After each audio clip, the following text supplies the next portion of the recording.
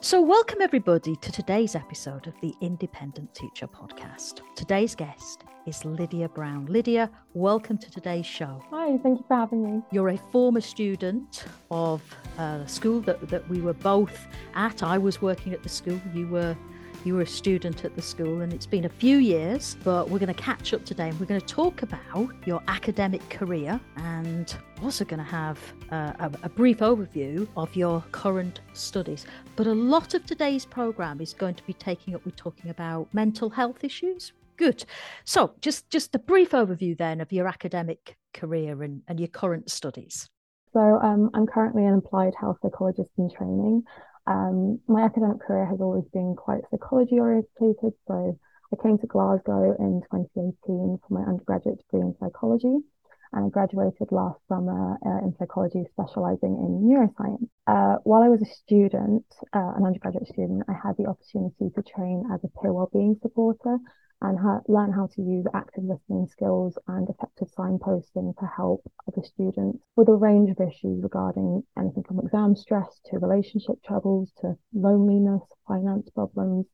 But I found it to be a really rewarding experience. And then in my university modules, I realised I particularly really enjoyed neuroscience and particularly pharmacology, and thinking about how drugs and hormones and medical care as well can affect how people manage their mental health and their well-being, how they might be less responsive to antidepressants, for example, or more willing to drink alcohol or smoke, for example, and how those health behaviours can then affect the stress on the body, how they cope with daily situations. I just found that really interesting. But then sort of coming out to the end of my degree, I realised I really enjoyed conducting research. I had conducted some research around young people's mental health and also some neuroscience research as well. That was a little bit different. But I realised that if I went into a master's or a straight PhD, I maybe wouldn't have as much opportunity to work directly with people, helping people, which I found to be so fulfilling. And I had also done it in volunteer roles before I came to university as well. So I couldn't imagine not having the time to do that. Opted to do a practitioner health psychology doctorate course instead. So I'm currently doing my DPsych professional doctorate in health psychology, which is focusing on how biological, social and psychological factors influence health and illness, and how we can best support positive behavioural and psychological change around health disability and health conditions. It is practitioner training, so I'm in part working directly with clients to support their well-being and the management of their health conditions, but I'm also conducting research around decision-making processes, around medical treatment and medical care. So I'm really hoping in the future to work as a scientist practitioner and hopefully support the formation of healthcare policy to best support individuals affected by health conditions and illness. So it's a really great field to be in, and I'm really enjoying it. I feel like I've made the right choice, but it's early days still. I'm only a semester into my doctorate, so it's a lot of work to do, but I'm very much enjoying it. It's good to hear. You have in the past done some research on the mental health of students. What's that indicated? Yeah, so I did two studies early on in my career. One I did during the pandemic, and that was a qualitative study looking at university students' social interactions and how they were impacted due to the pandemic. And so what we found with that was, because university education became online and completely online, there was a lot of Zoom fatigue, as we call it, and people having a hard time disengaging from work once they're at their laptop. They had to feel that they had to completely come away from it, and that they couldn't really use it as a vehicle for maintaining social relationships. They didn't really want to speak to their friends through chats and online techniques. They might schedule, and this was in sort of early 2021, so a little bit previous, but they would sort of schedule maybe events to have like a Zoom call or a friendship gathering online or something, and then it would fall through, and there was a lot of guilt around not maintaining these friendships. But at the same time, most students didn't feel that they had the energy to fulfill those relationships and to maintain them, even though it made them feel guilty and that they deeply regretted not maintaining those friendships. And so it was kind of a cycle that was being caused by being stuck inside, not being able to go outside and interact socially as they would have normally, and go to the cinema or go have a coffee or whatever. And so we could really see the impact of the pandemic and sort of isolation and loneliness. And I definitely saw that as well when I was working as peer supporter. There was a lot of discussion around loneliness and feeling that I'm stuck inside and I'm having a really hard time with how I manage being by myself when all I have is the screen in front of me to communicate with people and it doesn't feel like real social connection. So that was really interesting. I think some of that still stands now, even though that was sort of early last year. Obviously, we've come out of social distancing so much and things, but there's still a lot of anxiety there, I think, and there's still, never mind people who are maybe immunocompromised and they're having a hard time still managing how do I see my friends, how do I see my family, do the things I want to do when there's concerns that can impact my health. That's a distressing event to have to manage. It's been a real big toll on young people, I think, specifically, and students. Prior to that, I did a study. It was quantitative research, and that wasn't significant. I didn't find any significant findings, but I think it's still interesting to talk about because that was looking at the relationship between social offline nighttime distress and how difficult it is for students to disengage from social media at night, and the relationship that has with sleep quality and depressive and anxious symptoms. So we hypothesized that sleep quality would be a mediator for the relationship between offline nighttime distress and depressive and anxious symptoms. We didn't find that in the end, but we do know that there is a relationship between having these kind of symptoms and finding it harder to disengage at nighttime, finding it harder to turn off the phone, to come away from Instagram, to come away from Facebook, to say, okay, this is my time now. I'm going to go to bed. I'm going to shut down. And also when you wake up, coming straight onto social media again and feeling that connection very much. And that's how you're maintaining social relationships and that's how you're experiencing the world around you. And I think that has a real impact when you think about, especially young people using social media so often, how it can not only have an impact on sleep quality, but also the emotions that are feeling out throughout the day and from the get-go and from the very last thing at night, impacting how they cope with things. And what do you think are the biggest pressures on young people today? I think definitely there's this pressure to succeed. I think that is constant for young people. Even pre-university, it's very much in, we constantly hear about the cost of living crisis and things like this, and it's very much feels like we must do well now to set us up for the rest of our lives. And there's a lot of dependency for us to be able to be independent people at a very young age. As soon as you become 18, it feels like you should have it all figured out and you should know what I'm doing and I should know what career I'm going down. And if, your undergraduate degree didn't go well, it's, oh gosh, what do I do next? And that's quite a stressor, you know what I mean? Never mind exams and the academic pressures in themselves within universities really need to come quite a way, I think, to fully recognise the impact they have on students. I think, particularly since the pandemic as well, with assessments moving very much online and things, the approach changed as to how people take assessments and how they digest knowledge and how they present it and how useful that feels for the student and the young person. And then additionally, I would say body image as well. And that comes more into social media and things as well, when we're constantly exposed to an idealistic version of ourselves and filters even when we use them on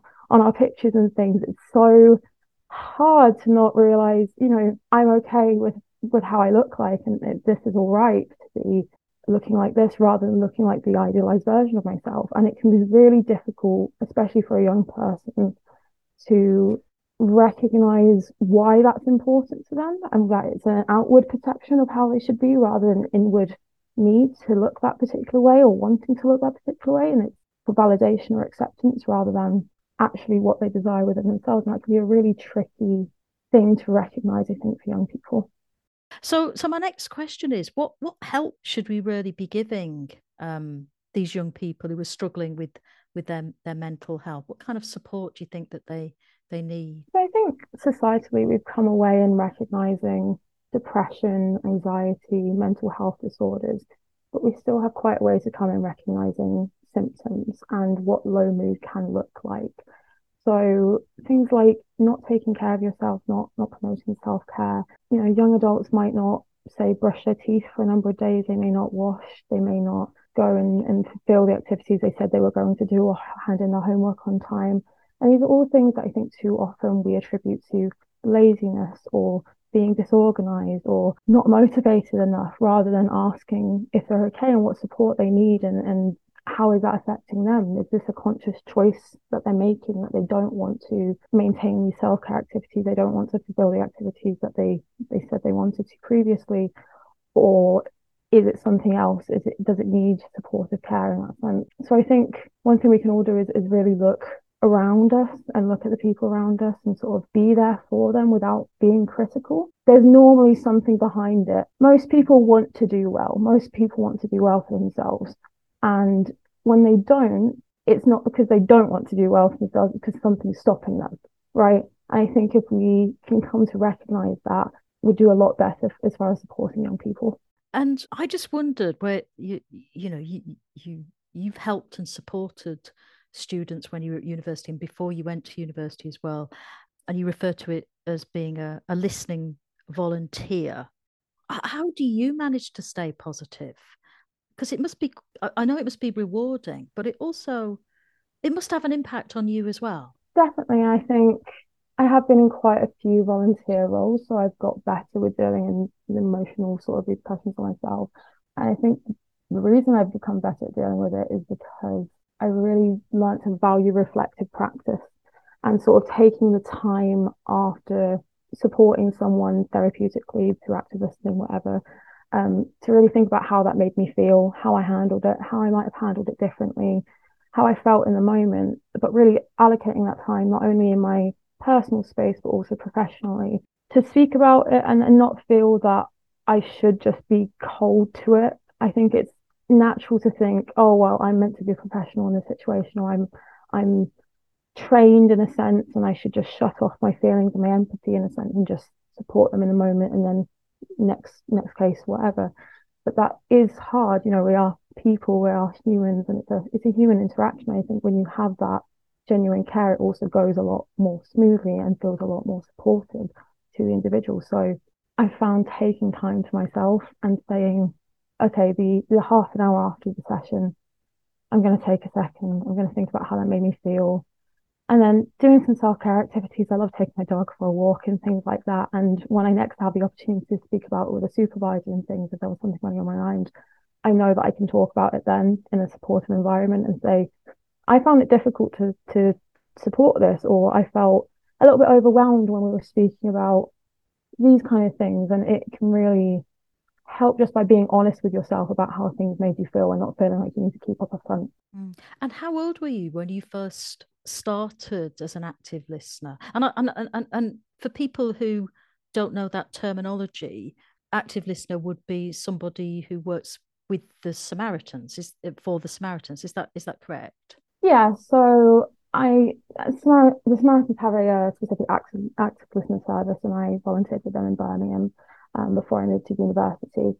Before that, I was working with Seven Cups of Tea, which is a online service which uses a chat interface, and it's just sort of peer support in that sense. So it's not therapy per se, and neither is the Samaritans. The Samaritans is a crisis intervention service for individuals who are suffering from particularly low mood. So I worked with the Samaritans when I was 17 odd, and before that 16, 15 with Seven Cups of Tea.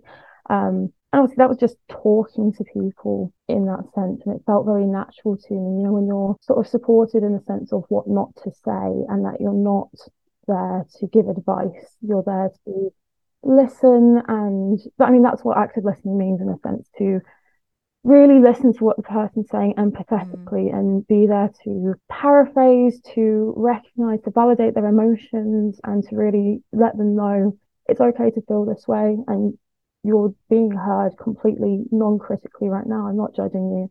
I don't have any presumptions about you. I'm just here to listen. Now in my doctorate, obviously loads of those skills become so relevant, but now I do actually have, you know, the input to sort of shape behavioral change and shape change around behavior and how people deal with issues and problems.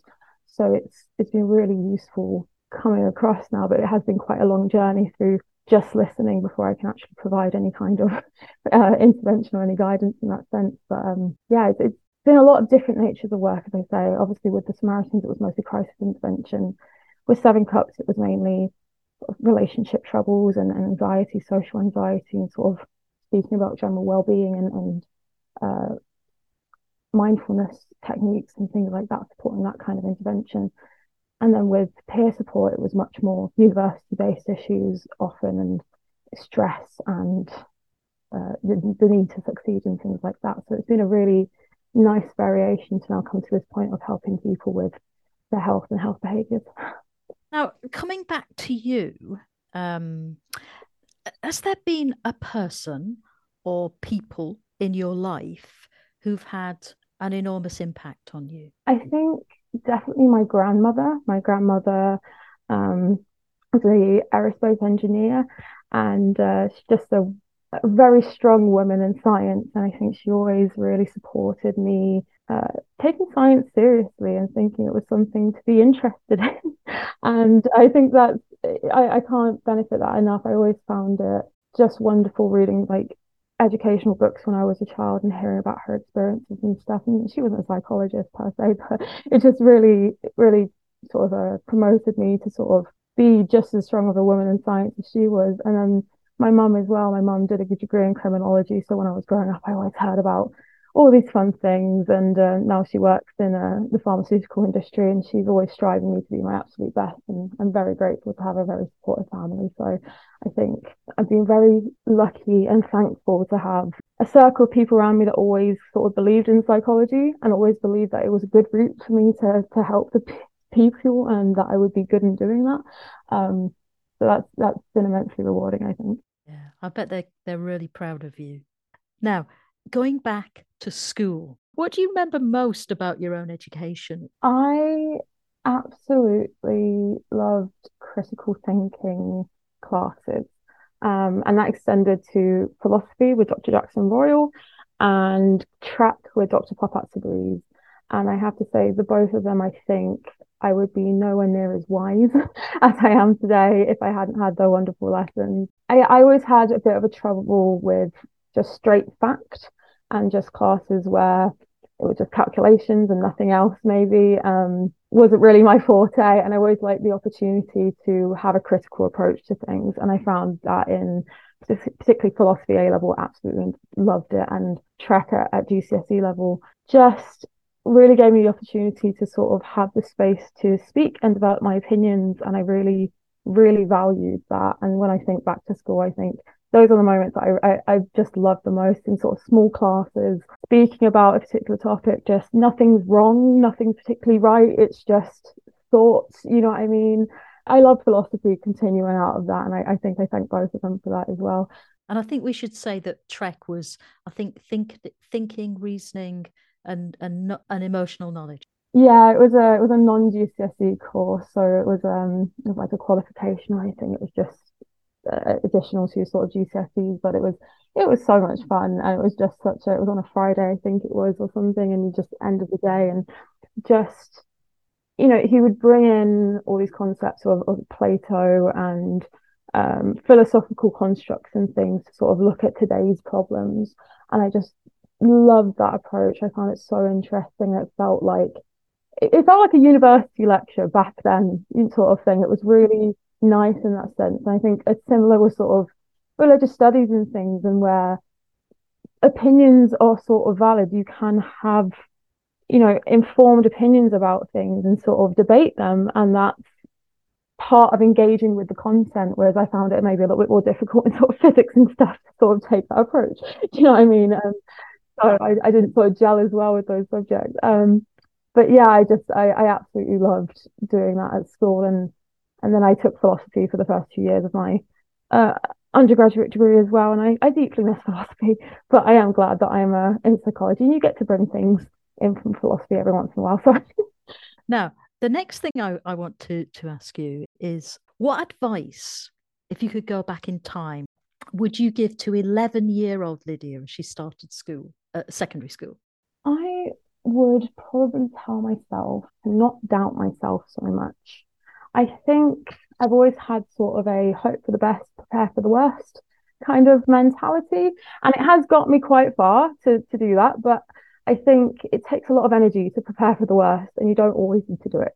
You can believe in yourself, and I think if you have a lot of belief in yourself, you also do better at things. Sometimes worry is valid, and it is good to take a second to think, okay, what might go wrong when I do this presentation, when I do this speech, when I hand in this piece of homework, what's the worst thing that can happen? But I think there's a point where you have to recognize, okay, I shouldn't think about this. I shouldn't ruminate this for days on end. I've submitted it. I've done it. It's done. I can be proud of myself now, and I can move on, and I'll learn from it. Self-belief's a thing that grows, I think. And I think I'm happy that I've got to a stage now where I feel confident in what I want to do, and that I'm good enough to do what I want to do in the field that I want to do. Because for a long time it was, am I too young? Am I too inexperienced? Do I need more experience? Do I need to go out into the real world and get training and all these things? And really, when you get to a certain stage, you realize that validation within yourself. You're like, no, I am ready. I can do this. I know what I want to do. And that feels great. So I would have told myself, you can do it. Believe in yourself. It's going to happen. Just manifest it. And it definitely did happen. So now I'm going to project you forward, and I'm going to say to you, okay, where do you see yourself once you've completed your doctorate? I would absolutely love to be working directly with patients, supporting their understanding of health processes and health conditions, but also informing policy within hospitals and helping medical practitioners to provide the most effective care for patients. I think we sometimes underestimate how difficult it can be to come into a hospital for a medical procedure or any kind of health condition, and the psychological stresses that come with being in that kind of environment, and just the language that we use when talking to patients and things. And I'd really like to inform a long-lasting change in how we recognise and support people, specifically in hospital environments with health conditions. I think that would be a really rewarding place to be in a few years, and I'd love to get there. I'm sure you will. Now, last question, because we've almost reached the end of our podcast conversation. It's been absolutely brilliant. So, do you have, with all this expertise and all this knowledge that you've got, do you have any podcasts that you would recommend that they listen to based on, obviously your interests and your expertise? Yeah, so I've been mostly listening to podcasts lately. I find them great on the move when I'm running about and things. But so speaking of psychology, from the American Psychological Association is a real favorite of mine. They post quite regularly episodes, and they present recent and really currently relevant psychological research across a wide range of topics. So they posted one recently on COVID and the impact that that has on people. Also stuff like PTSD and stress and really relevant sort of issues currently within the guise of today's research, which I find really interesting. And then as well, there's All in the Mind, which is on BBC Radio 4. And that's really interesting, sort of delves into mental health, neuroscience and psychology. And I'd really recommend that for anyone who's just wanting to understand a bit more about mental health and mental health processes. I'd recommend both of them a lot. Brilliant. Well, it's been so lovely to catch up with you. And I think what comes out as well, Lydia, is your positivity. It's just infectious, and it's been wonderful to have that conversation today. So thank you ever so much. And thank you for having me. It's been a pleasure. Thank you. You've been listening to the Independent Teacher podcast. If you like listening to this podcast, please consider giving us a 5-star rating either on Spotify or Apple Podcasts.